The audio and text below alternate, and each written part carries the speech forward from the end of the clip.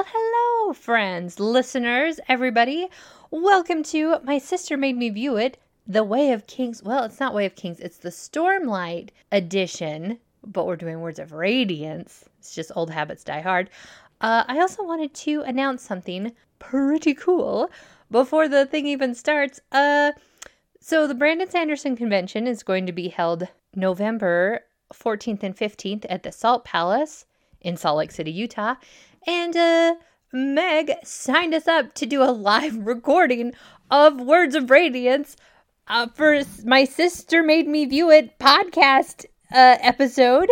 We're going to be recording that at Dragonsteel, the Brandon Sanderson Convention, on Monday, November 14th at 7 p.m. Don't even worry about the fact that Brandon Sanderson is speaking at that same time. Just don't go to the main attraction. Just come to this little freak of a sideshow that we have. Anyways, we are very excited to be doing this, and it's just going to be fun, and it's going to be super low stakes, and we're very excited for it. So we hope to see you there. Even if you don't come listen to us, we hope to see you there at the convention. You guys are all great. Without further ado, here is Words of Radiance.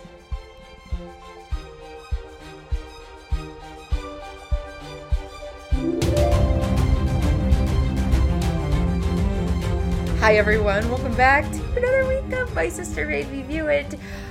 It's still my birthday, and Emily still has COVID. Just as an update. But an update from me is I finally tested negative today. Yay! So after completely messing up my first test, it was very sad. I was trying to squeeze drops out of the little dropper thing, and nothing was coming out. So I squeezed a little harder, and the front just completely came up, and it spattered my test sample all over the counter.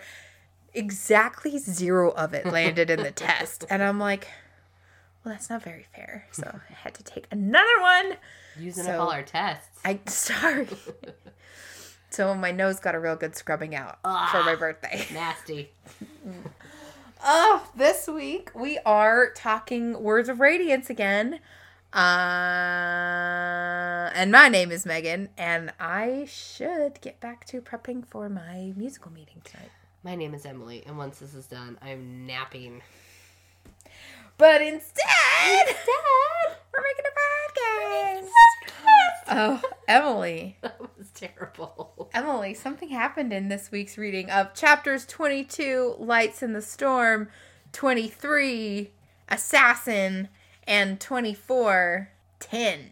Hey, Emily, how did Kaladin's talk with his boss go? Okay, so we have mentioned this before that I'm just like, I know exactly what's going to happen, and like I will make predictions. And sometimes they come true, but they always come true a lot earlier in the plot than I expect them to be.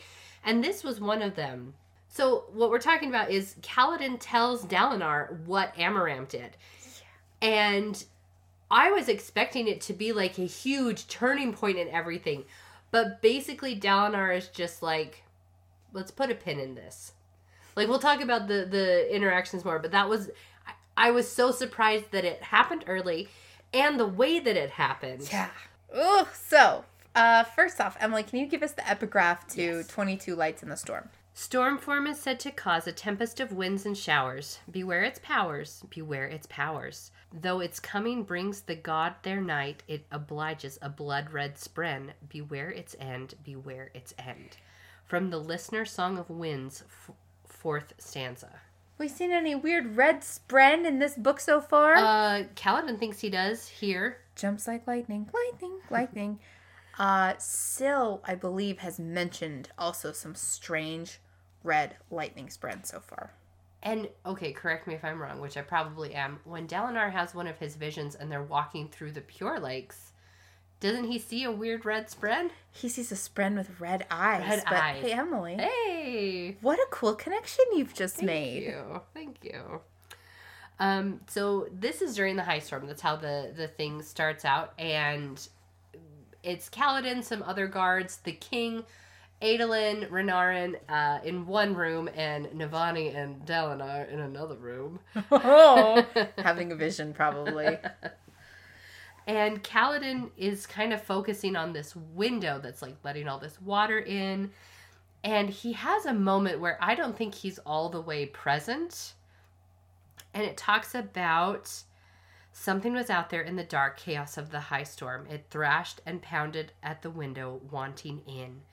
And it talks about, I swear it talks about something red, but maybe not. Yes. It He does? does. He does. He spots something. Oh, then let's see. Yes, steady like glowing spheres just outside, faintly red. For some reason he couldn't explain, Kaladin had the impression of eyes. Ugh. Okay, so we're getting into like the mystical parts of this sort of a thing. And I'm going to need so many more dots to connect once we get deeper into it. But to me, it seems like there's something outside. And I'm trying desperately to connect it to the face that Kaladin saw when he was tied outside and survived the high storm. So I'm intrigued because I'm just like, yeah, we have a really good footing in this world. We understand how this world works. We understand what's going on. And then all of a sudden, Brandon, in this and another chapter in our reading, is just like, oh, guess what? Here's a deeper look into this world that you didn't know. Like, there's more. It's just really cool. There's much more. Kaladin sees something in the storm. Okay, sorry. It's your birthday. You can do it. It is my birthday, and Mom says I get to choose the podcast. Our favorite all-time character is back. Moash? No. Oh. Elokar. Oh, that guy. So, we got a listener email that had a lot of nice things in it, but also a bit of a line that said, "You're too nice to Moash and you're too mean to Elokar."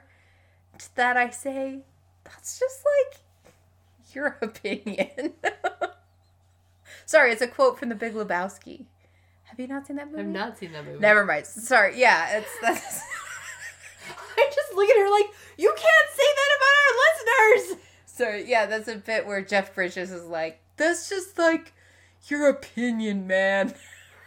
It's a gif I like to use sometimes. Okay, I believe you. But anyway, I would honestly counter with, I feel at this point in the books, we're treating them exactly the way the narrative has asked us to so far. But you know what? That may change. Maybe Okay, Moash stop. will- I need to go on a tangent really fast. Okay. I'm so upset about this. Oh no, what'd I do? Not you, Okay. Brandon. What'd he do? So I like making snap judgments about people. Yes, you do. And I hate being wrong. Brandon has set up Gaz to be a decent, semi-decent human being. I'm going to have to change what I think about him. And I'm change the so way you- upset about that. Gosh, you're gonna have to change the way you think about a person based on how they may or may not be changing themselves. Yes. Are you saying that characters can change? I don't want them to. I do. I just talked about in the last episode how I love character arcs. Yeah. I'm just saying, I also hate being wrong. Mm-hmm. And I don't know how I'm supposed to guess what Brandon's going to do for his entire book. That's impossible. That's not what I'm saying. How That's what could I you want not- to do. How could you not divine everything that happens in the 3,000 pages we've read so far? So this is good writing. I'm not complaining about it. I'm just saying I'm upset that I'm not psychic and can't decide you're good, you're bad, you're in the middle. Yeah, not everyone in our family is psychic. No, it's Some very- of us are. It's very unfair, Megan. I'm not going to tell you what episode, but I directed you in a conversation in which you ended up guessing a ton of stuff Did in I? book 3. Yeah. Oh, when we get there, will you tell me? When we get in book 3, yeah. Okay, okay. When we hit your predictions, but so you are psychic, you just don't realize when it's happening. Know. I don't know my own strength. Elokar shows up. Yep, here he is. And he is complaining because the water's coming in. And that's annoying. Like, I understand why he's This is complaining. his room. It's his room, yeah. But he's like, the shutter shouldn't leak. This is my palace, not a village tavern. And Adolin is sitting there flipping through a fashion magazine and kind of, I saw it as, yeah, we'll get to it. Kind of like, yeah, we've heard this before. Like, this is what I expect from my cousin, you know? I'm going visiting my cousin. Who? Oh, my cousin. Yes, which one? The only one I have, it's my cousin. Ever After the Musical, starring Sierra Boggess as Danielle. Who's the dude? Who's Prince Henry? Some guy. Okay. I don't remember. I Some only guy had named eyes for Sierra. So the chapter goes through and lists everyone that's there, and we've got Adolin flipping through a fashion magazine. Renarin, I love you, Adolin.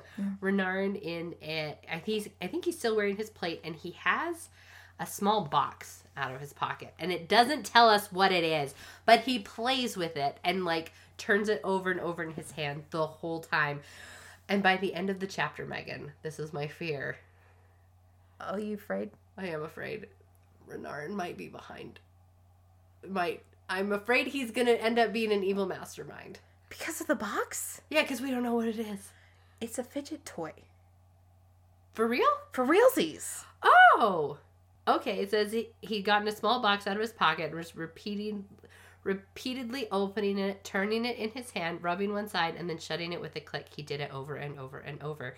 He stared at nothing as he did it. He seemed to do that a lot. So is Renarin...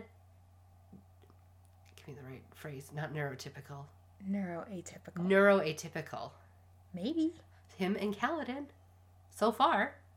Yeah. Yeah. Yeah. I love this. Yeah, me too. I love it. Me too. And it's like, Kaladin doesn't know what that is, Mm-hmm.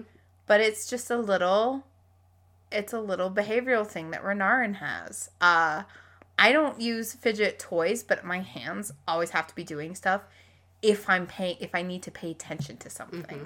So yeah. That's really awesome. Mm-hmm. That's very cool. Awesome, Brandon. Neurodivergent. Neurodivergent. That is what it is. Yeah. Sorry, neuroatypical is what is the term that Fiona likes to use in Elementary, the best Sherlock Holmes TV show. Howard Taylor and Dad Wells both agree with me because they were talking about it the other day. Oh, Howard, I know you totally listened to this podcast. I got lost after we dropped you off at home. Do you remember? No. I took the wrong turn. We got home, though. We got home. Yes, we did get home eventually, but I'm just bad at directions. It was dark. And I was like, let's not use Google Maps. Let's use our instincts. But yes. Oh, Kaladin is kind of pacing the room. Well, okay, here's what I love. He wants to know what Adolin is reading, but he doesn't want to ask, and he doesn't want to be, like, obvious about it.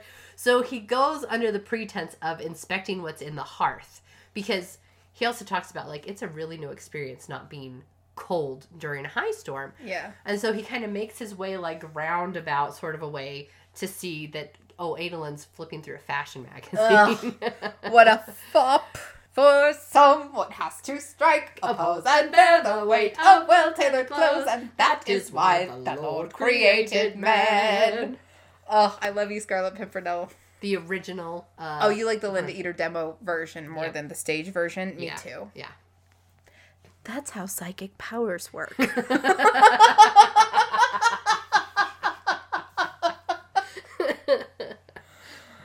My favoriteest time I ever did something that felt so psychic is I was talking with my mom in the kitchen, and we weren't like even talking about anything specific, and then she just goes, "Do you know when?" And then she just pauses and looks at me, and I look at her for a second and then go, "The color guard instructor and the manager from the grocery store are getting married? No, we haven't gotten an invitation." And Mom was just like, how did you know? Because we hadn't been talking about either of those people. And to this day, I don't know how I connected all the dots to this conversation. But that was like the most transcendently felt like I was like glimpsing into the future moment for me. That's awesome. 12 years ago, I've peaked. Not when you got a 5 on the AP Lit and the AP US. Oh, no. I didn't use psychic powers for that. Oh. I just used Your brain. Your regular brain.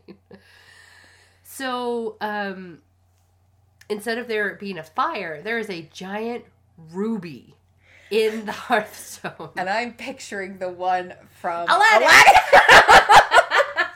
That Abu looks at and he's like licking his lips. Yeah. Okay. The silver chair. Yes. They go down into these mines, and they go down deep enough that people eat gemstones. Yes. And I have always had a very specific, like, mental image of what it would be like to bite into an edible gemstone. And that ruby from Aladdin is one of the ones that I want to eat. Maybe one day. Well, maybe someday. And so he's looking at it and he's making observations as to why this shouldn't be possible. Mm-hmm. Like, a ruby that size, the light should be blinding him. Like, he's listing all these things in his head about, like, not how weird it is, but just, it's different. And Renarin is the one who pipes up. He says, never seen a heating fabrial before, I assume. Renarin psychic like me. And I loved this because Adolin would never speak to Kaladin, ever. Nope. But Renarin, I feel, wants a friend. And I feel that he senses a kindred spirit with Kaladin. Like, okay, Renarin has, like, I feel like he has all these unspoken wants and desires about, like, what kind of person he wants to be and how he can best serve his country, his family. And I don't know if it's, he has these because people tell him that's what a good Alethi person wants to be. Mm-hmm. But it doesn't matter because of his, issues. Thank you. Yeah. This is a really roundabout thought, so I thank you for sticking with me. Or if he wants to be something else, like Kaladin was told you're going to be a surgeon, but he becomes a soldier instead. Mm-hmm, mm-hmm. And I don't know if he sees, like, himself or, like, he sees himself as similar to Kaladin, even though he doesn't know Kaladin's story. I get that. But I just love that he reached out to Kaladin first. Yeah. That was my whole thing to say that I'm excited for their friendship. Grateful. Okay. Please don't let Renarin be the bad guy and then they have to fight at the end. Grateful. Okay. Oh, and Kaladin has to hold himself back because he's just like, oh, that Stormlight. I want it. He wants to bite the gem too! Oh, it's so unfair that he can drink juice out of gems and I can't. I want to drink them. The forbidden snacks. So Kaladin's a jerk here, okay? I'm going to say that. Uh-huh. Uh-huh. Because that's when he notices that Adolin is the one doing a fashion magazine. And Kaladin just goes, fashion? Like, he says it out loud. Like, he didn't mean to say it. But it's just, like, popped out. Oh. And he's like, you're spending the high storm looking for new clothing. And I'm just like, Kaladin, let people do what they want. It's his free time. Don't get people out of bed in the early morning just because you want them to get up and run around and get strong and carry bridges. He was trying to save their lives. Still angry about it. Do you know what? Why can't you sympathize more with Moash? I'm not gonna. Because he was also really mad at Kaladin for doing that. Yeah, well, everybody was. Yeah, okay. Moash isn't special. He's not. Anyway, remember in book 1 when we were reading about Dalinar and we would talk about in book 1, it's so interesting to see someone who's gone through a pretty significant character change in their life already, that he's like this older guy and that there's so much of his past. And one of the things I harp about sequels all the time is that people don't know what to do with their heroes during the sequel. Yes. And they only make it about the sidekicks instead. Because Kaladin had a big arc in the first book. Yeah. But it was mostly like changing his physical circumstances. And we're at the very... from a really short, shrimpy dude to a tall, muscly dude. He was always built... Listen, you know those 12-foot Home Depot skeletons? They're inspired by Kaladin. Okay. He's just giant. He's taller than even Dalent. But anyway, Kaladin is doing a little bit of an emotional journey in this book, where he's got to learn to play well with others, and he's got to learn to play a much different game than he has before. That it's no longer about survival. Now he's in not politics where like he's in a position of power, but like he's a pawn on the board now. Yeah, he's working with people who are playing a very different game than he. And it's a really good observation. Thank you. Welcome. You know, I didn't get an English degree like you, but I still feel like I have some wasn't being insights. sarcastic, and this feels sarcastic to me. What about this feels sarcastic to you? Genuinely. No, I was doing the thing because you're always like, I didn't go to art school. And now I'm like, I didn't go to English school. I'm trying to do your bit, and I get it. Your it bit. didn't work. It's your birthday. It's my birthday, and you didn't let me do a bit. Sorry, do your bit. So I didn't go to English school.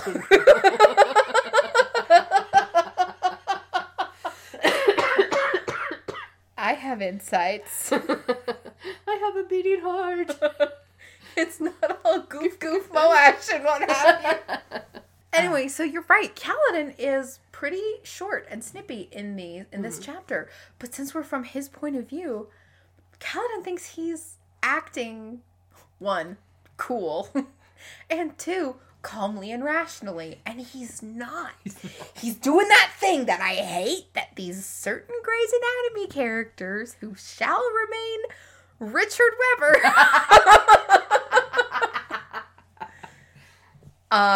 There are certain characters in Grey's Anatomy, and I'm Richard, Derek Shepherd, and Isabel Stevens, who believe that their emotions are logic. And when they believe that following their emotions means that they're following a logical path. And it's like, oh, you're creating so much drama in this television show. Anyway, Calvin's kind of doing the same thing where he thinks that his emotional feelings are logical facts. Yeah. And I also like that Brandon did that, and he's taking it almost a step further, too, because, Kaladin's like, oh, fashion, you're doing this during the high storm, and Adolin snaps the thing closed, like, he's upset, but then Kaladin says, you only wear uniforms, and he's confused, like, he doesn't, like, I don't think he's trying to connect with Adolin in any way, but he's just like, what you're doing is useless. And Kaladin has to be of use. Like, that's what drives him, is to be of use. And I really think it's bothering him that this person is, quote unquote, skating through something that has been handed to him and given to him. And he didn't have to work for. And so seeing Adolin having frivolous behavior just, like, reinforces Kaladin's belief in all of that. It's not real sports, right? And I love, this next part. So Megan and I have been watching a show called Rui's Royal Love Inside the Palace. I never get the title right. But a lot of it is political machinations. And a lot of it is... It's my birthday and I'm going to tell you guys about Rui's Royal Love Inside the Palace. So it's this, 80, 100 episode Chinese drama. We're watching it on Amazon Prime. And it is about the main character, Rui, of the title. Historically, based? Yes. Okay, historically based. It's got historical names in it, but they play up the drama a bunch. So this girl, her aunt, is currently the Empress. And this is during a time period in the 1500s in China where the emperor has a lot of wives. And her biological aunt is currently the primary wife. Well, there is a prince who is the son of a different wife. And she and this prince are childhood friends. And this prince wants to select Rui as his main wife. And it's during the wife choosing ceremony, and he's going to pick Rui to be his primary wife when, oh no, some political machinations go through, and Rui's aunt falls out of favor with the emperor.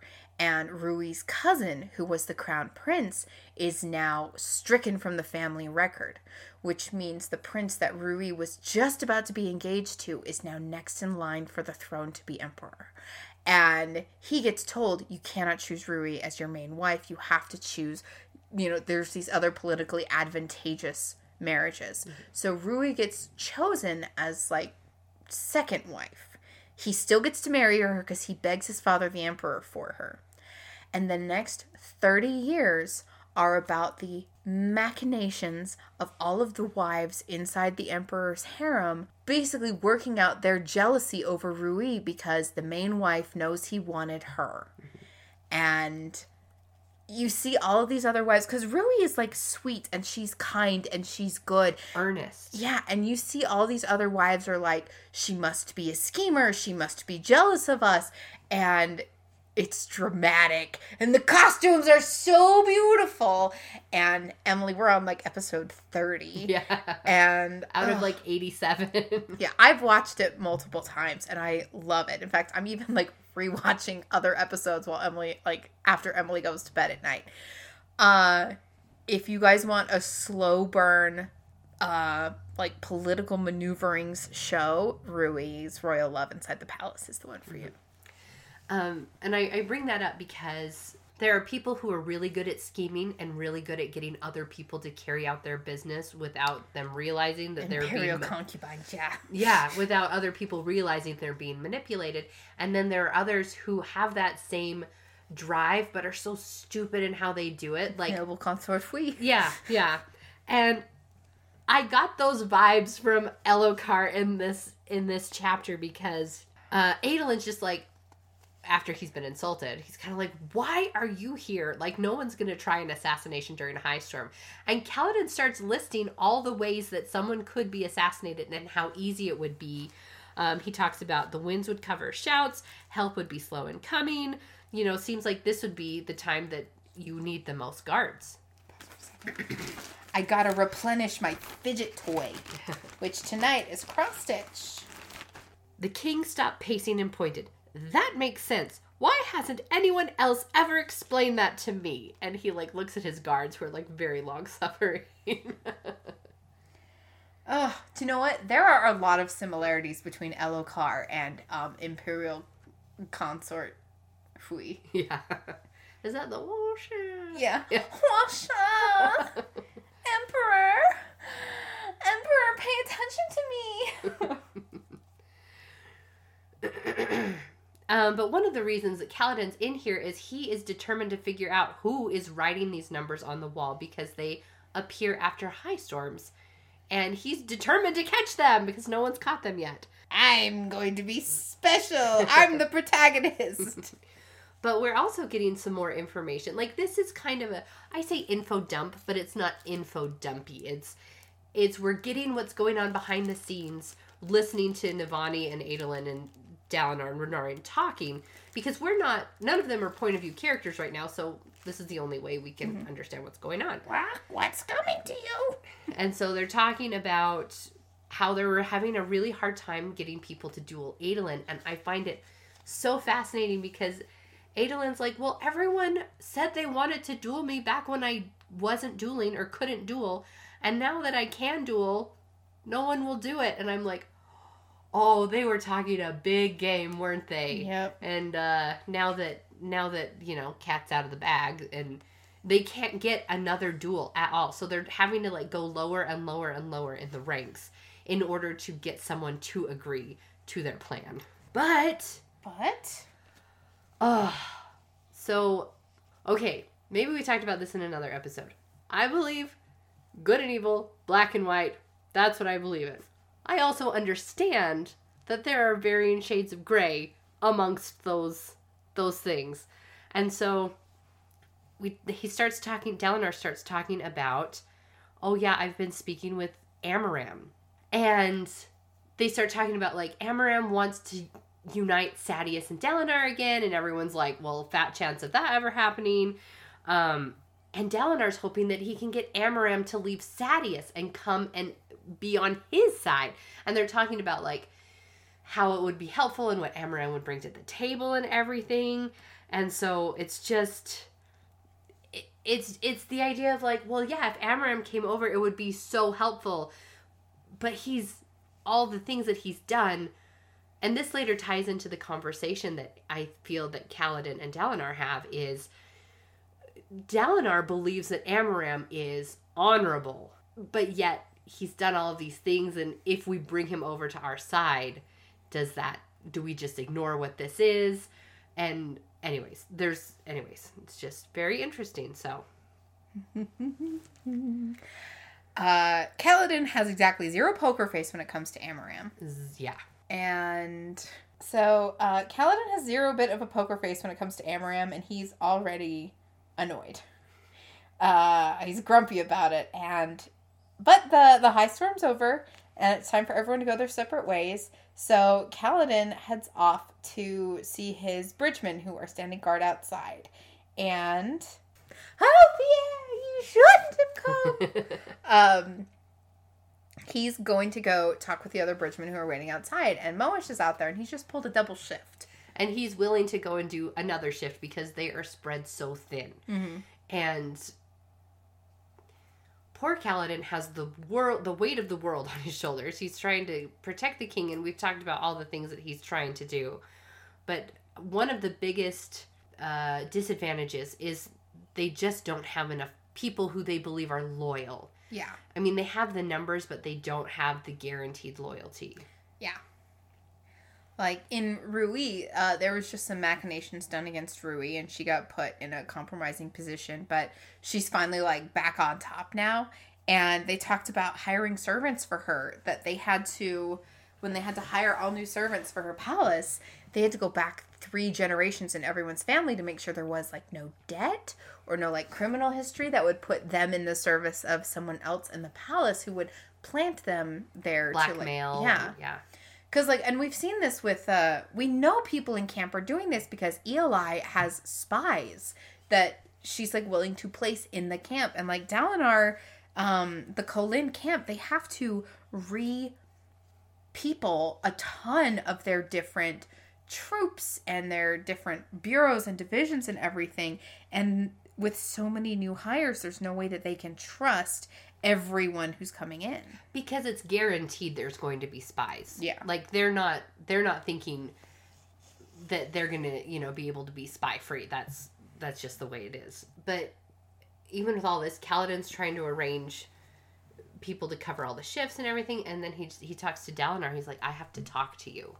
It is very important. Oh. And he almost loses his nerve a couple of times, but he's just like, Dalinar needs to know this. Like, I almost feel like Kaladin's not doing it to get Amaram in trouble. Like, it doesn't feel like a tattling session. It feels like this is for this man's safety. Yep.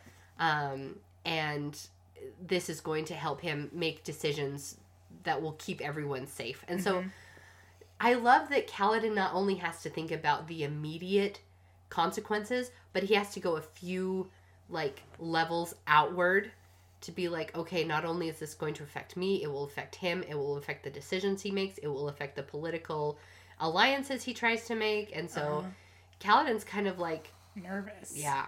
But he tells him straight up. Yeah. Like, he tells him straight up what Amaram did. What Amaram did, and that Kaladin was the one who killed the shard bearer, and in order to keep it, Amaram killed everybody. And Dalinar thinks about it for a minute, and he's like, do you have proof? Not in a, how could you say this? If you have proof, then, like, it must be a lie or whatever. But he's just like, okay, we need proof. And Kaladin, like, goes through all the reasons why he doesn't have it. Because Amaram made sure that wasn't going to happen. And, he does tell him, he's like, people saw this. Yep. But they're all in Amaram's pocket, probably, and they're not going to back me up. And so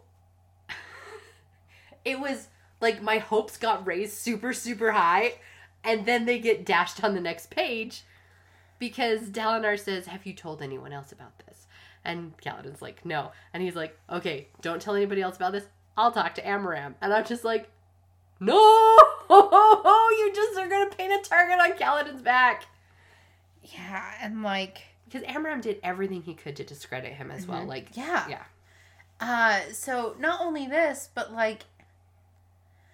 And I'm not saying, like, what did Kaladin think was going to happen? Right. But I feel like you and I... Like, I asked you to guess about this earlier. About, like, okay, Kaladin tells Dalinar, then what? So...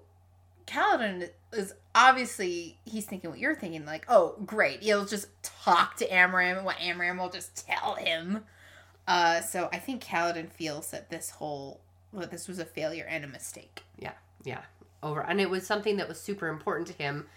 And like you said, he didn't know how it was going to go, but he's disappointed with the way that it happened. And Syl is so excited because she's like, he listened to you. And Kaladin's like, No, he No, he didn't. didn't. And he's having to explain to Syl.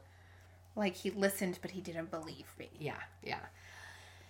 And Syl makes some interesting comments. And it reminds me again that she's not just a regular person, but that she really is kind of other. She's like Pattern.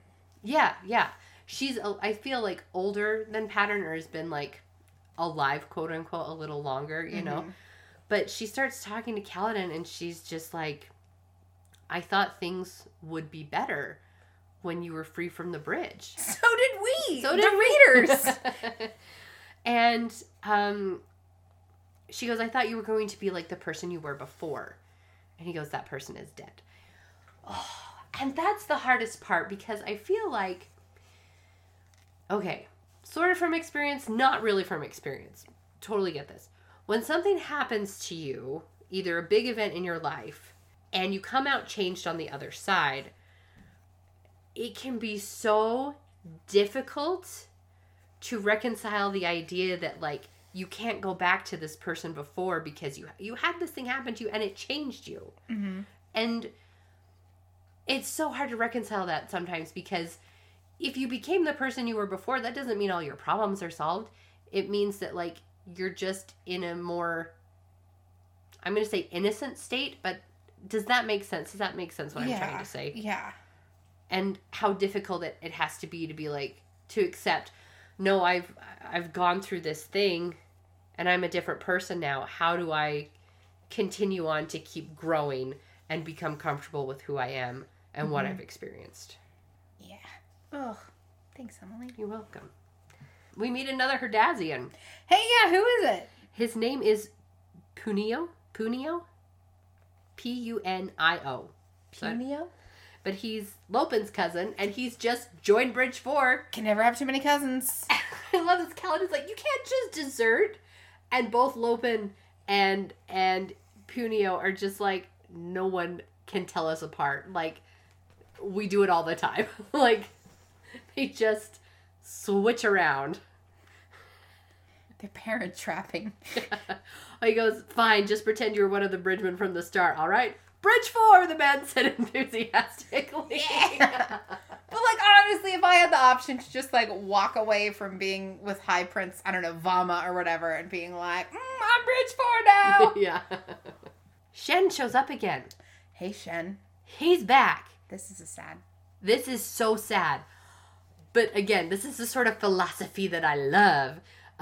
But he's speaking, and he and Kaladin have this very interesting conversation, because Shen is just like, do I get a spear? Like, am I going to be a part of this group?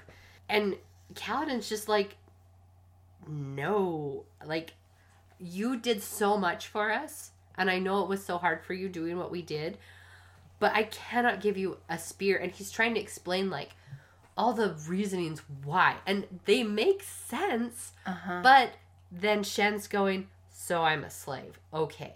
Like they are all free. But I'm Bridge 4's slave. Yeah, yeah.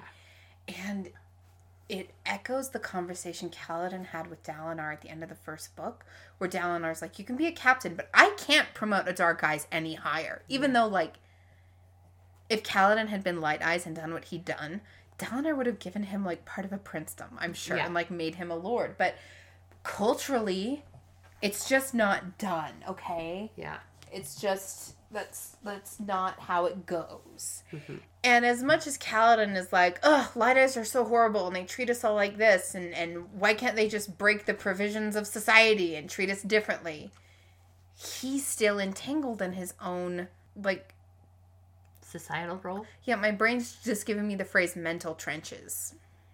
It's a good phrase. Okay, yeah, so Kaladin's stuck in the mental trenches and realizing that, giving himself like a huge blind spot. And it also echoes for me the way Shallan treated the Parshmen and the slaves when she was taking them from Tavlakov. Yeah. That, to quote Danielle from Ever After, you gave one man back his life, but did you even glance at the others? Like, she didn't even consider for a second taking the Parshmen with her, because she deems them as part of this other that's just not only like not part of it for her, but like dangerous for her because of Yasna's discovery of.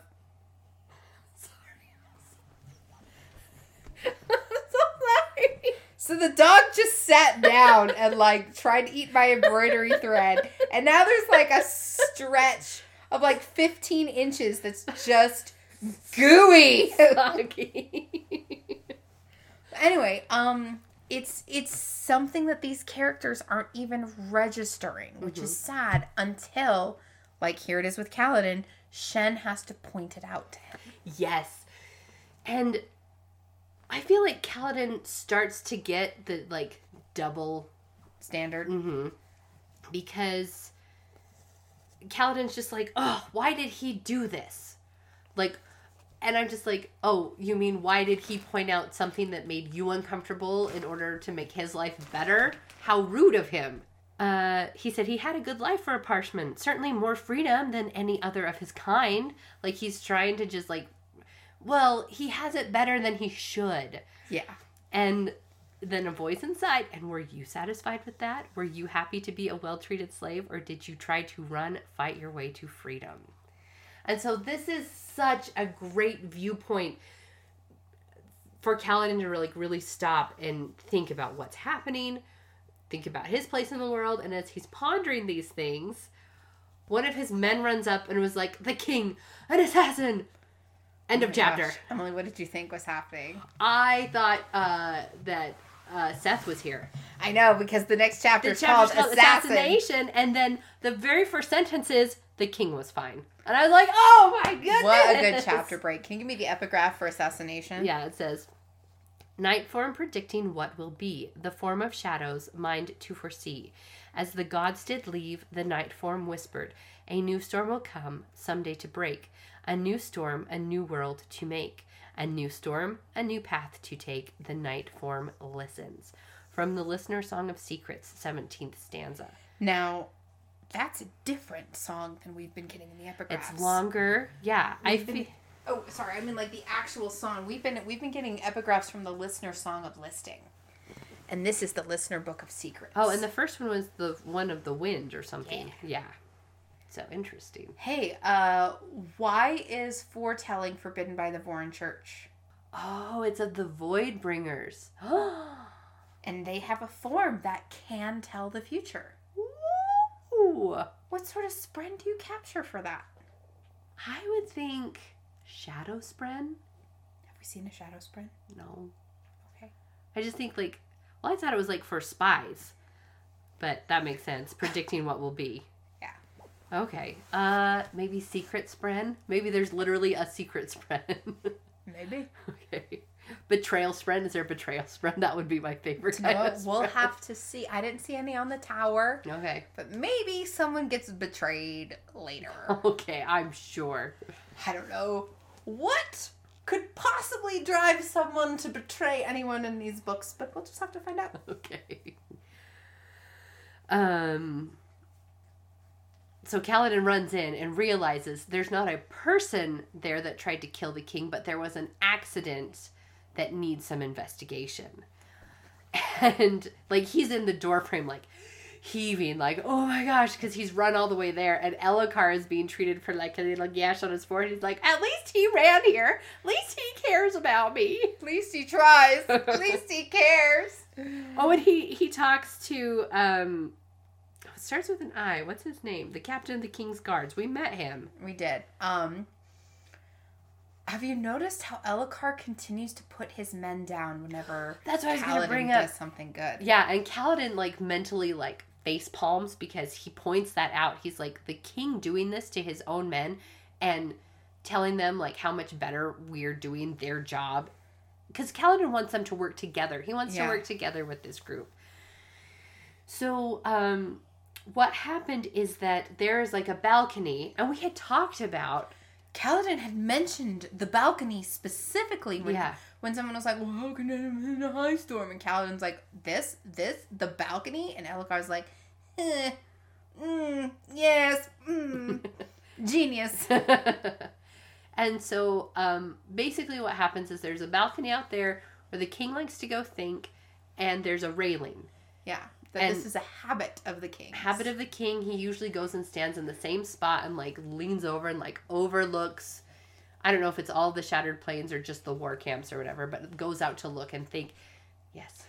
Do you remember where the king's palace is situated? No. Okay, so if you remember that map of the Shattered Plains that's got the 10 war camps lining it, the king's palace compound is further east of that. It's an hour walk from the war camps to the palace. He's not in any of those 10 craters next to the Shattered Plains. So, yeah, he's probably, like, looking out towards the camp, towards the Shattered Plains. Although, do you know, a lot of Alethi buildings don't have windows that deliberately faced eastward, so he's probably looking out the other way towards Alethkar. Okay. But someone has come and they're trying to figure out how they loosened this railing enough. And it should have been impossible because the thing looked as if it had been constructed of wood and rope first, then soul cast into iron. And it's supposed to be incredibly secure. And they realize it's been shorn off, but the only thing that could have done it was a shard blade. Oh, no. And the more they're investigating, the more they're realizing someone in the inner circle is responsible for this. Hey, buddy, you're okay. I don't think our listeners mind hearing a dog snore. Okay. Listeners, write in and tell us. Do you hate dogs? You hate joy. Are you non-Balat? At sismademeview at gmail.com. There you go. But Kaladin points something out, which, yeah, exactly. It's such a convoluted way to kill someone. Like, an arrow to the heart, straightforward, good to go, an assassin's knife, whatever. But the idea of, like, maybe the shard plate failed. Maybe that would work. Maybe this would work with the railing being broken and the king falling to his death. But Kaladin's like upset a little bit about how complex this is. Yeah.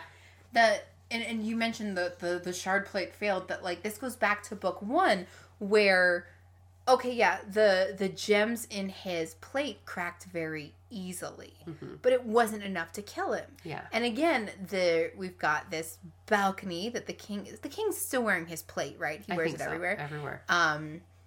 Gives out underneath his weight, but shard plate gives you really good dexterity and strength, so he's able to catch it and hold on. So like there's these assassination attempts that are framed to look like accidents. And gosh darn it, Elhokar just keeps squeaking in under the line. Because here's the thing, he already confessed to being the one that cut his own strap. And I'm just like, is this another boy crying wolf?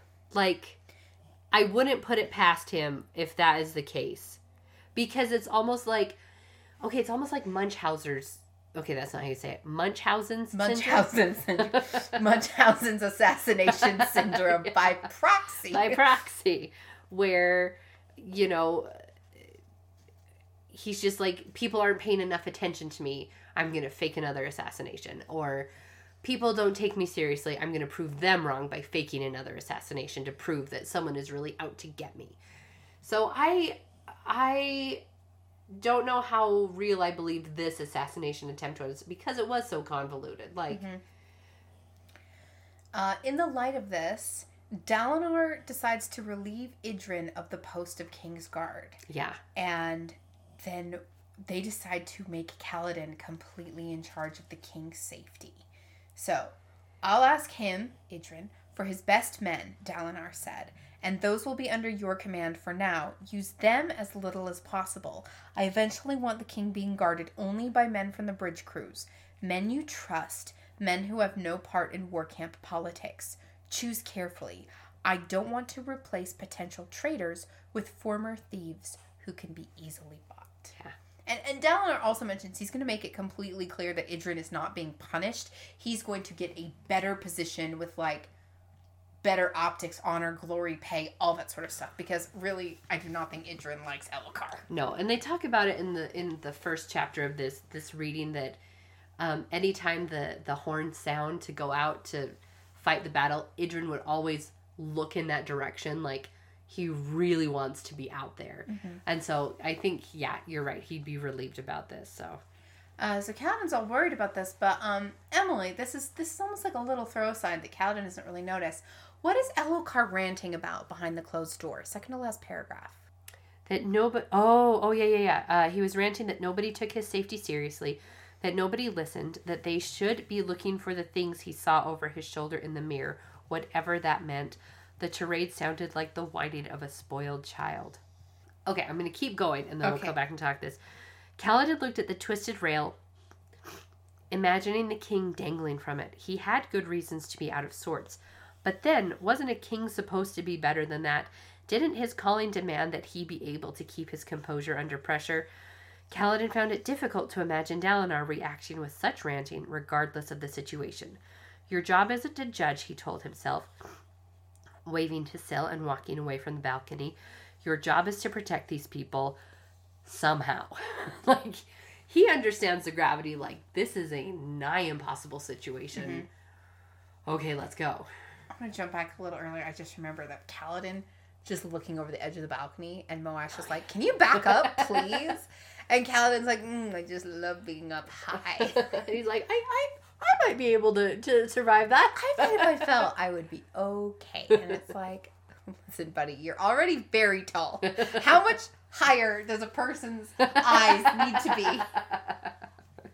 But this is so interesting because we've kind of been led to believe up to this point that, like, people who are chosen to be Radiants are, I mean, we have Kaladin, we have Jasnah, we have Shallan, we have, like, these people who are chosen. But now we're also kind of starting to suspect that Elhokar is one because he sees things, and that Gaz is one because he sees things out of his missing eye. And I just wonder, like, physically these people are changed because they can take in Stormlight and they can do all these things and become more than they were. And I wonder if, like, emotionally that is true as well.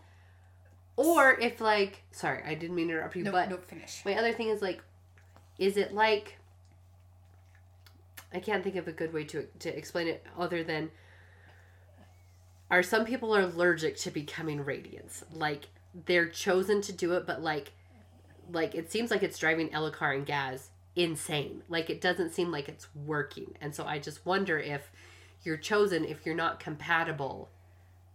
I would point out that Shallan was not having a good time of it at the beginning too, and she thought she was being driven mad. And Kaladin even mentions at the very, very beginning when he's first talking to Syl that, oh, it's a sign of madness to be speaking back to a spren, and everyone in the wagon starts to look at him differently. So Emily, what qualifies someone to be a Radiant? How do you get chosen?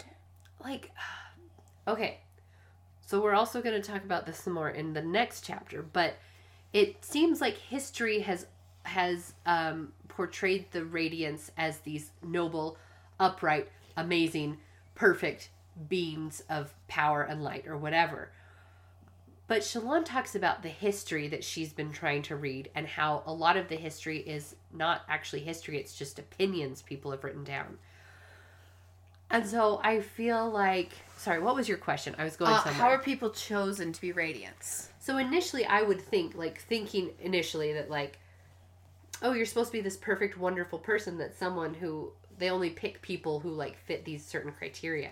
Sorry, I haven't answered your question yet. The answer is I don't know right now. Okay. I have a question that might be a little more helpful. Okay. What makes a spren pick a human? Oh, they're drawn to what they have. Oh. So, we know of... We don't know what type of spren Ivory is. Or, like, Jasnah mentioned it, but then she didn't really go into it because she's like, Ivory doesn't like to talk about it. Yeah. So we know more about Pattern. We know more about Syl. Syl was drawn to Kaladin's honor. And Pattern was drawn to Shallan's lies. So it seems like that spren are drawn to a certain aspect of a person, and that there are at least 10 different types of spren that can make someone into a Radiant. Okay. Now, what would it be about Elhokar that is drawing a spren to him? Because we know that Spren are drawn to a sensation and not necessarily a truth, because there's that day that Elhokar had all these glory Spren around him for winning the race, even though Dalinar let him win. That wasn't actually a glorious win. It only was from Elhokar's perspective. Yeah. So Spren can be pulled in based on someone's perspective or emotion, and they may not be someone who, like you're saying, is qualified to be a Radiant. And I love that you use the phrase allergy. We met someone in an interlude who had a Spren, and this Spren was like when we first met Syl and when we first met Pattern, this Spren was learning. Do you remember who it was? Was it the cobbler dude? Yeah, he had a little Spren with him, but he was killed by the dude obsessed with justice, with the little scar on his cheek. Yeah. So a Spren gets attracted to someone, to a thing about someone, and then that person has to say some words in order to get fully radiant. It's like Kaladin had a power up when he figured out the right words to say. So there may be a lot of, way more than we realize, proto-radiants or like early on radiants that are Spren are being drawn to them and they're interacting with Spren, but until they say the words, they're not fully radiants. That makes total sense. And Pattern tells Shallan that she said words before. Oh. Back our 2 episodes ago, I think, when Pattern's talking to Shallan and then she just like blanks out while he's talking and he's like, Shallan, you said oaths. Yeah. And then Shallan imagines life before death, which we know is the first ideal of Knights Radiant. And then she shuts off and she doesn't remember. So it's possible that Shallan has said radiant words before, but she doesn't like think about it anymore, or it's not part of who she is anymore. Yeah. So I would think with Elhokar, what they're being drawn to is one of his biggest personality traits, I don't know, is, I'm going to say stubbornness / determination. That he's gonna make someone believe him. That this is really happening. And I'd say determination more than stubbornness. Well, stubborn determination, I guess. He talks about creatures with twisted heads and lines. The cryptics. So maybe Elhokar has some big lies that they're attracted to. Like, I'm the best king ever. Yeah. People like me and people respect me. Lies. Do you want to get down, buddy? Do you want to get down? Come here. Come here. Oof. Oofa doofa. Okay. I was literally about to say oofa doofa out loud. That's how psychic powers work. That's how psychic powers work. All right, so we're moving on to chapter 24:10. Give me the epigraph. Decay form destroys the souls of dreams, a form of gods to avoid, it seems. Seek not its touch, nor beckon its screams. Deny it. Watch where you walk, your toes to tread, or hill or rocky riverbed. Hold dear the fears that fill your head. Defy it. From the Listener Song of Secrets, 27th stanza. Hey, did you just say rocky riverbed? Yeah. Huh. It's interesting to me. Anyway. Okay. Wow. The Listener Song of Secrets, that one sounds not great. Not great at all. So it looks like not every form is helpful, but there are some bad ones, actually. Yeah, like, there are things in this world that exist that you don't want to mess with. Yeah. There's Spren you do not want to bond with. Yeah. Or probably attract either, so. Ooh. Spren's rotten. Yuck. It's got mold on it. It's like bad lunch turkey. I love this next section because Shallan starts getting a view of the war that she never had before. Like, Gaz is explaining basically what Kaladin has already come to understand is that the light-eyed princes, the high princes, got tired of war and instead started fighting for prizes. And this is something that nobody else knows. Everyone kind of, at least from what I understand, the Alethkar people believe that they're out there fighting for vengeance against King Gavilar's death. But when in reality, they're just making prize runs for gem hearts, you know. Like the PR version of the war is vengeance, but Gaz is like, no. That's not really what's happening. Yeah. And so that's kind of, he's just like, not that it's an excuse as to why he left, because we find out there are other reasons why he left. Yeah, there are. Whew. But we're learning that there's more than one side to every story. There's more than two sides to every story. And there's more than one side to every person. Mm-hmm, mm-hmm. I'm sorry that you like Gaz now. That I must be didn't hard say for I you. liked him. I'm saying I'm afraid that I'm going to like him. As he talks to her, what physical action does he keep doing? Oh, I didn't notice that. He just turns over his shoulder? Yeah, he keeps looking towards his missing eye. Oh, so he's still seeing stuff. He's still seeing stuff. Ooh.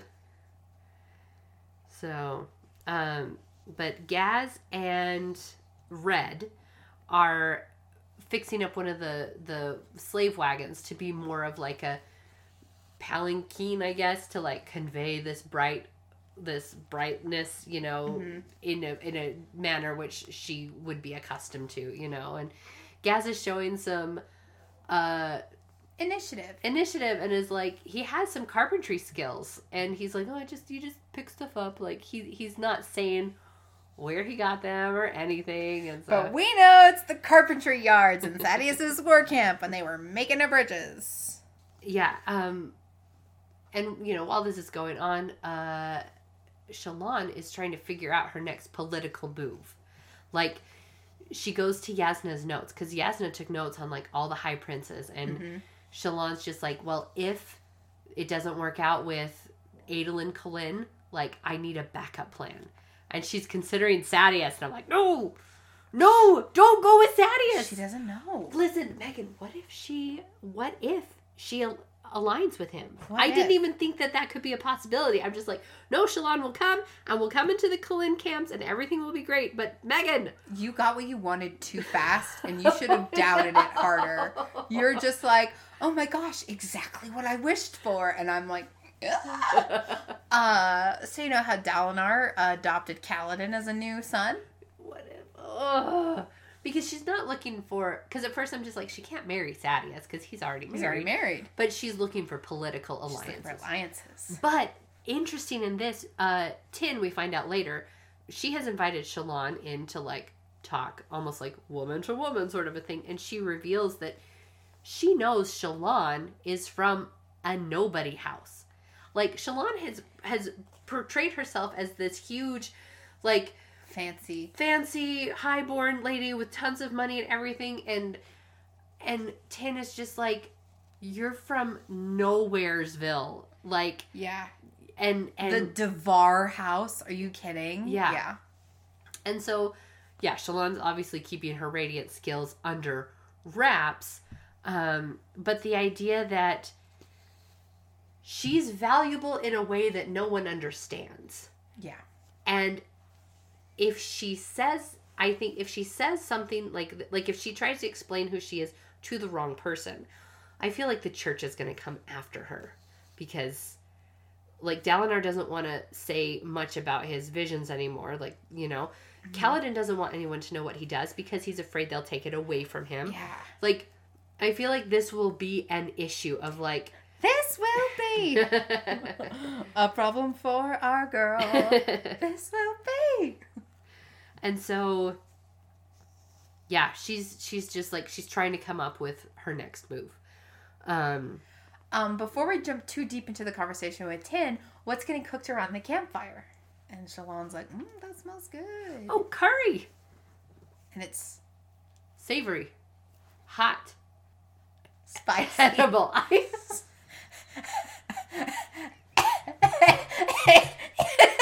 Edible?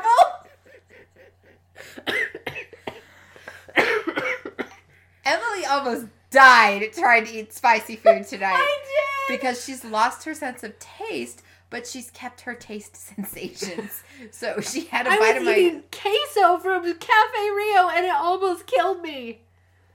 Like, the little, so, I don't know if it's Sore a COVID thing or whatever, but the little pepper thing, like, traced itself along my tongue and down my throat, and I thought I was going to implode. Listen, she was coughing and then she almost vomited. I was like, whoa, no more queso for you.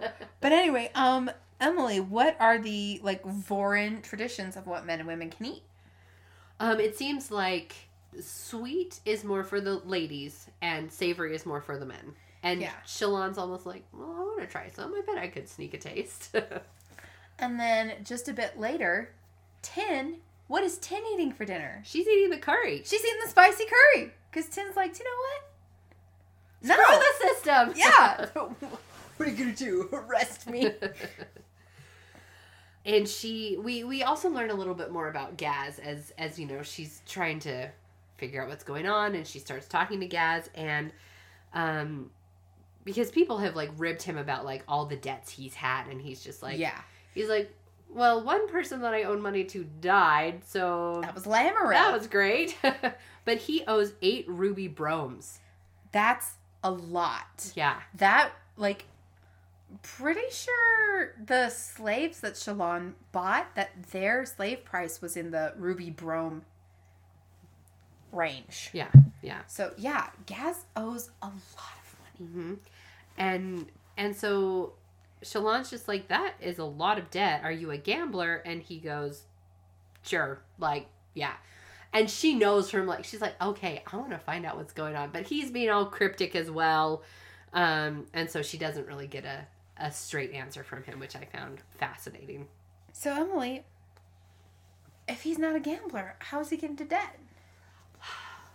I am so afraid. Here's my fear.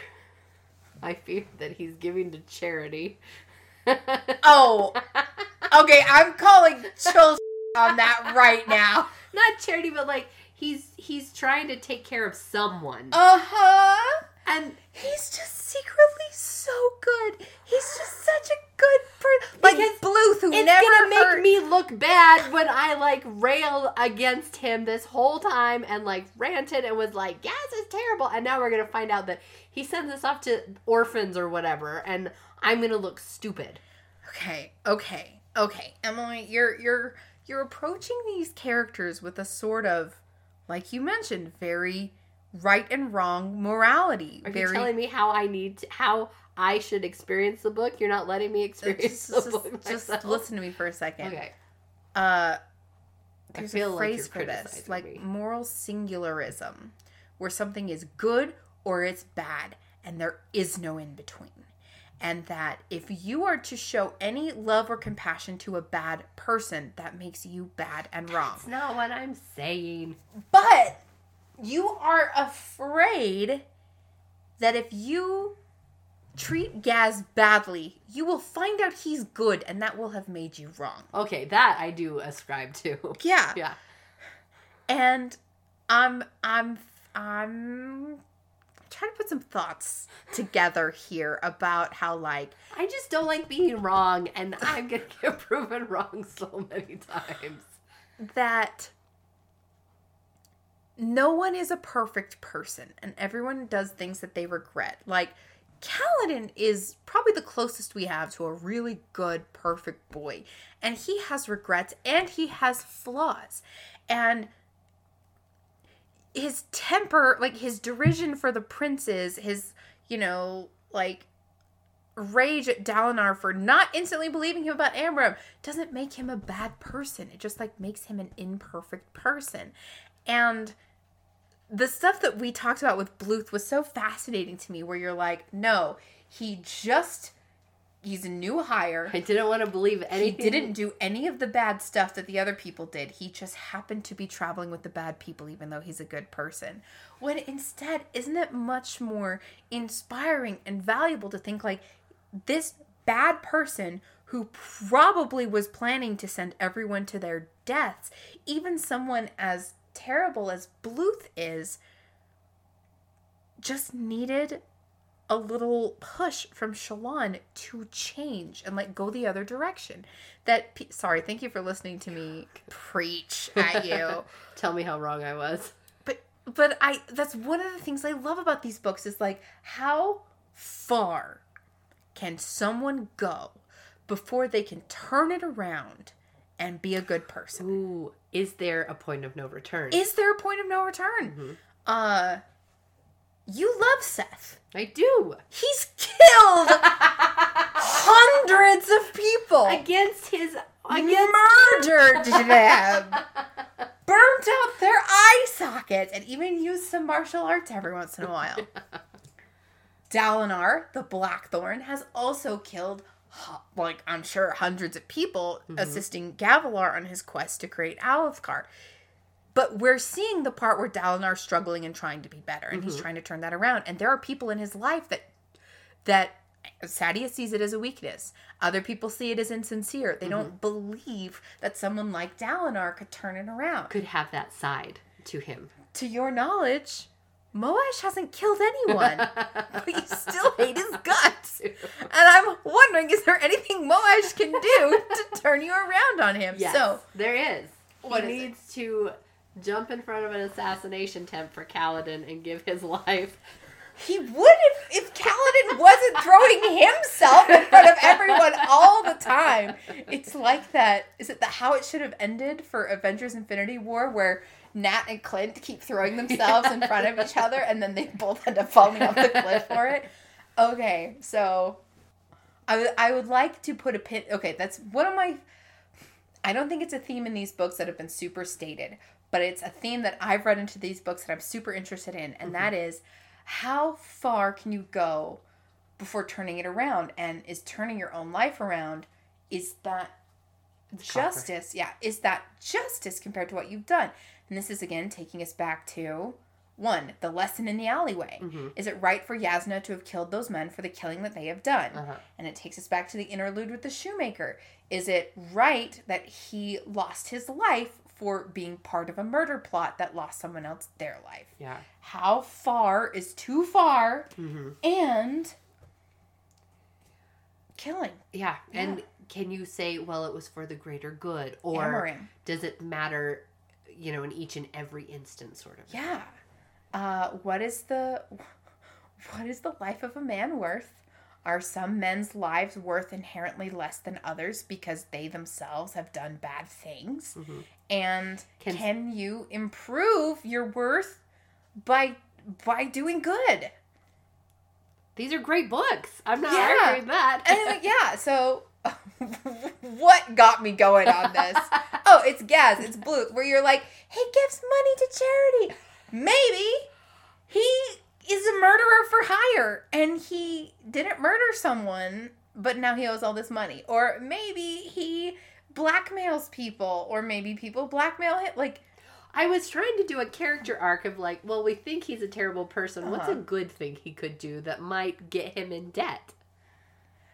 I don't know, but the stuff he did in book 1 was bad. It was very bad. Like, I have no qualms about, he's a new hire. Like, even though technically he is a new hire. Because Shallan doesn't know this about him. Yeah. If she does, know and understand the depth of what he did in book 1, will that change Shallan's opinion of Gaz? Yeah. I don't know if it would with Shallan. She keeps surprising us. Sorry, brought it all the way around. What's it going to take to change Dalinar's opinion of Amaram? Because Amaram has done a lot of good. Because, and Dalinar's big thing is Amaram is an honorable man. And Kaladin's like, no, he did a super dishonorable thing. Yeah, and so I don't... Here's the thing. I'm trying to get all my thoughts in a row. I would hate it if Dalinar had to see Amaram be dishonest before he did something about it. Or dishonorable, not dishonest. But it doesn't feel like Dalinar can just take Kaladin's word for it, but I almost feel like he has to with everything Kaladin's done for him. So I'm so intrigued on how this is going to be handled. Like, so intrigued. Because I don't know. Like, I can't think of what it would take. Because here's the thing, having Amaram would be a huge bonus for him. Yeah. But so would having a shard blade, and he just gave it up for the Bridgeman. Yeah. Yeah. So I don't know. Oh, is he trying to get a shard blade to replace the one he gave away? Well, I'm hoping they do that with all of Adolin's duels. I'm hoping that turns out well. Nobody's dueling him. Nobody's dueling Adolin. My question is, and I don't think it's popped up in the books yet, so I don't know if this is going to be addressed or whatever, but are some shard blades, I'm going to say, better or stronger than others? Or are they all, like, equally cool? I'm going to sparkly Rayfo that. Okay. Good job. You got a sparkly Rayfo. Sparkly Got a Rayfo brome. Anyway, Shalon. Shalon is Hanging out with Tin. hanging out with Pattern. Hanging out with Pattern. Just because I want to bring this up because we learned some stuff. We learned that Spren can have Spren. Like another layer to this very cool world. We talked about this. Yeah, yeah. And so this is where it's like confirmed. And Pattern doesn't really want to like say it, but Shalon's like, no, it's very important that you tell me. And Shalon, because she's upset that a lot of the history books that she's reading Are wrong. or just opinions. And so she starts writing down what is being told, interestingly enough, by a lie Spren.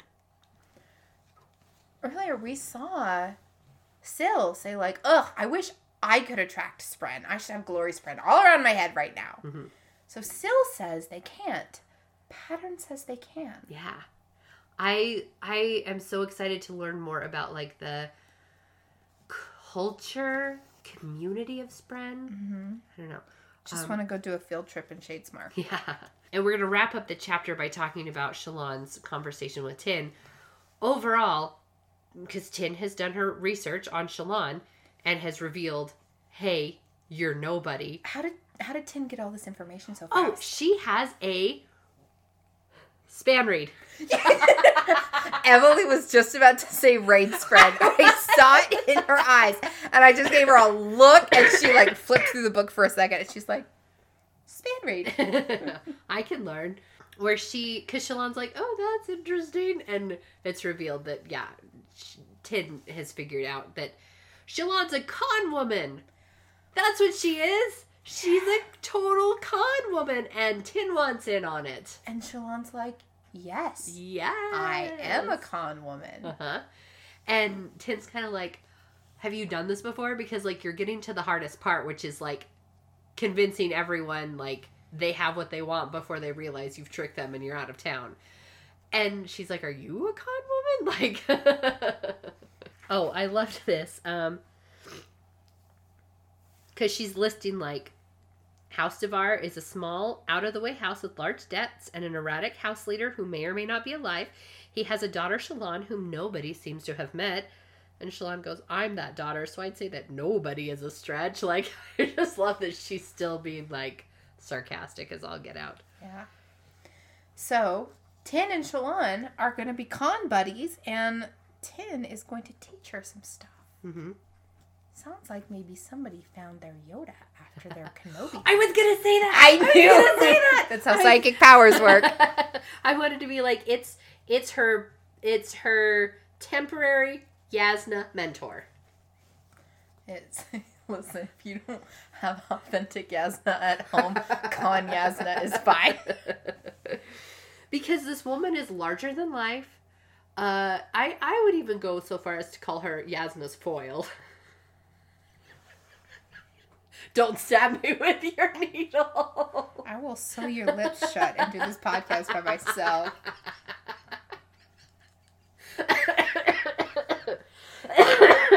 Serves you right. I gave you COVID on purpose.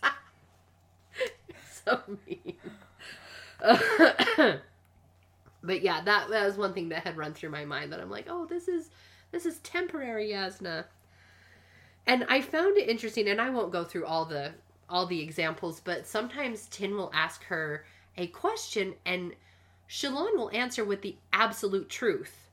Okay, I will say one more. She's like, you're uncertain, aren't you? In over your head. Most definitely, Shalon said. Like, she's very open and honest, but some of her answers are kind of lies, but kind of, like, you see the pattern of lies and truth that she does, and how she weaves her conversation and is kind of manipulating Tin into, like, believing a very specific thing about her. Because Shalon's been putting on a front of being, like, larger than life and inspiring people and doing all this stuff.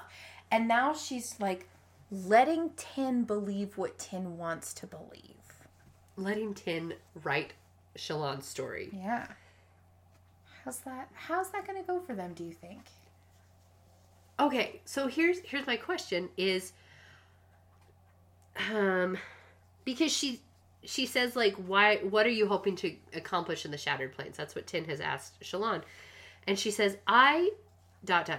know something about Dalinar Kholin. What does she know about Dalinar Kholin? I thought she was just coming to tell people she knew what Voidbringers were. I think that's a lie. Like, Okay. I know something about Dalinar Kholin. I think she's like, I just have to get to the Shattered Plains no matter what, and if Tin's going to help me, if I'm a con woman, great. I don't think she knows something specific about Dalinar, but she has information she wants to give Dalinar. Yeah. And she needs to tell everyone that Yasna's dead. Temporarily dead. Gone from this earth. This mortal coil, shuffled off. Trapped in Shadesmar until someone comes to rescue her. Buried in the Stormlight. depths of the ocean. She washed up further down shore, and Shallan just didn't wait long enough He for just her. walked in opposite directions. We're seeing like an American Tail version of like Shallan crying as she's looking at the ocean, and like then like the camera rack focuses and like we see Yasna way up in the brush, like looking out over the Frostlands, being like, everyone's gone, I'm the only survivor. Oh, so those were our chapters for this week. All right, let me talk about our radiance real fast. So in chapter 22, Lights in the Storm, Emily, tell me about the radiant pictures. I think there's a man and a woman. I'm pretty sure. Is that significant that they're in pairs like the listeners' war pairs are? Ooh, that might be significant. Although we did have 2 dude heralds in the previous chapter. Oh, that's true. Okay. But do you recognize? I recognize the one with the hood, but I can't remember his name. It's Naylan. Naylan. And he's the herald that's like all about justice and stuff. Mm-hmm. And the other one is Chach. She represents bravery and obedience. Okay. And that didn't really seem like Kaladin was being obedient this chapter. So maybe it's a she's, reminder yeah, to be obedient. She's like, come on, Kaladin, you can do better than that. All right. Assassin is 2. Well, it's Yezrian and Yezrian. Like it's. Yeah, it's That's the Yezrian pair. twice. Yeah. And Emily, what's Yezrian dude of? Everybody. Yep. Storms. Mm-hmm. Honor. So, this is the chapter where Kaladin brings up Amaram. Double honor because Question there was a of really honor. bad situation. Hey, wait, real fast. I'm so sorry. Pattern and Shallan's conversation. Shallan and Pattern are talking about, you said you want to know more about like Spren cultures and things. And Emily, it's not that Spren have their own Spren. Okay. He said Voidbringers have their own Spren. Yep, you're right. Emily was like, Spren have Spren. And I'm like, pretty sure Syl said the opposite of that. But Emily's the one holding the book, so I believe her. But yeah, Voidbringer have Spren. And here's a little important quote. Okay. Spren are power. Shattered power. Power given thought by the perceptions of men. Honor. Cultivation. And another. Fragments broken off. Oh, I can't believe we didn't talk about I know. this. Ah! Another, Shallan prodded. Pattern's buzz became a whine, going so high-pitched she almost couldn't hear it. Odium. So we have honor, cultivation, odium. We've heard odium and honor. Cultivation is a new one. Yasna mentions that cultivation is someone who is worshipped in the East. We have one time heard about cultivation. And, alright, I'm going to drop something. Okay. Syl says she's a tiny piece of a... God. And... So if you put all God the spread together, is... dead. And who's one of the people that Pattern listed? Honor. So, yes. if honor is a god, and honor and cultivation and odium are all 3 Dead. Nope. All three of them are Gods. yes. Thank you. So there were 3 gods. Honor is dead. And now we've only got 2. 2. So are all sprung from honor? Are they? Like if all the sprint of the world united, would we get honor back? He says that some are from honor, some are from cultivation, and some are from... Odium. Which I'm assuming the one with the red eyes is from Odium. That seems like a really good guess. So that leads us to the end of this week's reading. We've gone through our heralds. Oh, wait, no, our last ones. We've got Jezreel and... No, that's the next chapter. Oh, okay. Well, I was gonna do the song, and we sang a bit of it this week. The song is called "The Creation of Men," and it's from the Scarlet Pimpernel musical. And this is in honor of Adolin and his fashion folio. Strutzer, what's up? Roosters do. He who owns a cock's gonna never fail. Stallions, morse or boars or stags, or the goosey and the gander. So which gender is the grandest? So to render for the gander, so the gender is the males. Goosey fully. What is he talking about? So. Next week, next reading, we're going to be covering chapter 25, Monsters, which I love. Chapter 26, The Feather, and chapter 27, Fabrications to Distract. Ooh. And because 27's a short flashback. Okay. And we're also going to read 28, Boots. And so I'm going to... You're welcome, listeners, for putting Monsters and Boots in the same reading. Everyone's going to have a great time. But I got to jump onto my call. I got to go take a nap so I can get over COVID. All right, I believe in you. I believe in you too. Ready, break.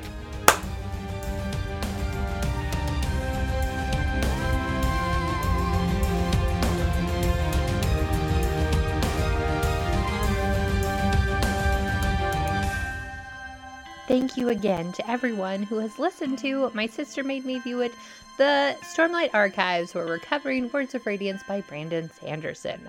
Also, a special thanks to Michael Biancardi for the use of his song, A Passing Storm. If you all didn't know, we actually use that song for all of our other podcast feed, where we're currently doing one that's covering the Roswell, the 1999 series on the WBCW, whatever.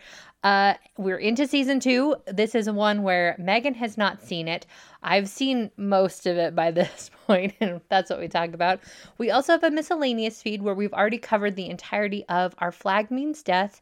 The next thing we are going to do is One to Watch by Kate Stamen London, which we're very excited about. So if you want to read that, get caught up, we're going to be hopefully starting that one soon. So if you come back in a week, we will have our next episode of Words of Radiance, and then a week after that, will be Roswell again. Nope, switch those. Next week after this is Roswell, and then the week after that is another Words of Radiance. Again, we're just so excited. We hope to see some of you at Dragonsteel, where, again, Meg and I are going to do a live episode of My Sister Made Me View It. We are going to be covering, I know for sure, White Spine Uncaged, and I can't remember what the other one is, but I think one chapter after that, I think that's what we're doing. Meg, you're going to have to correct me if I am incorrect. Anyways, hope you guys all have a great week. We think you're fabulous, and remember, we believe in you.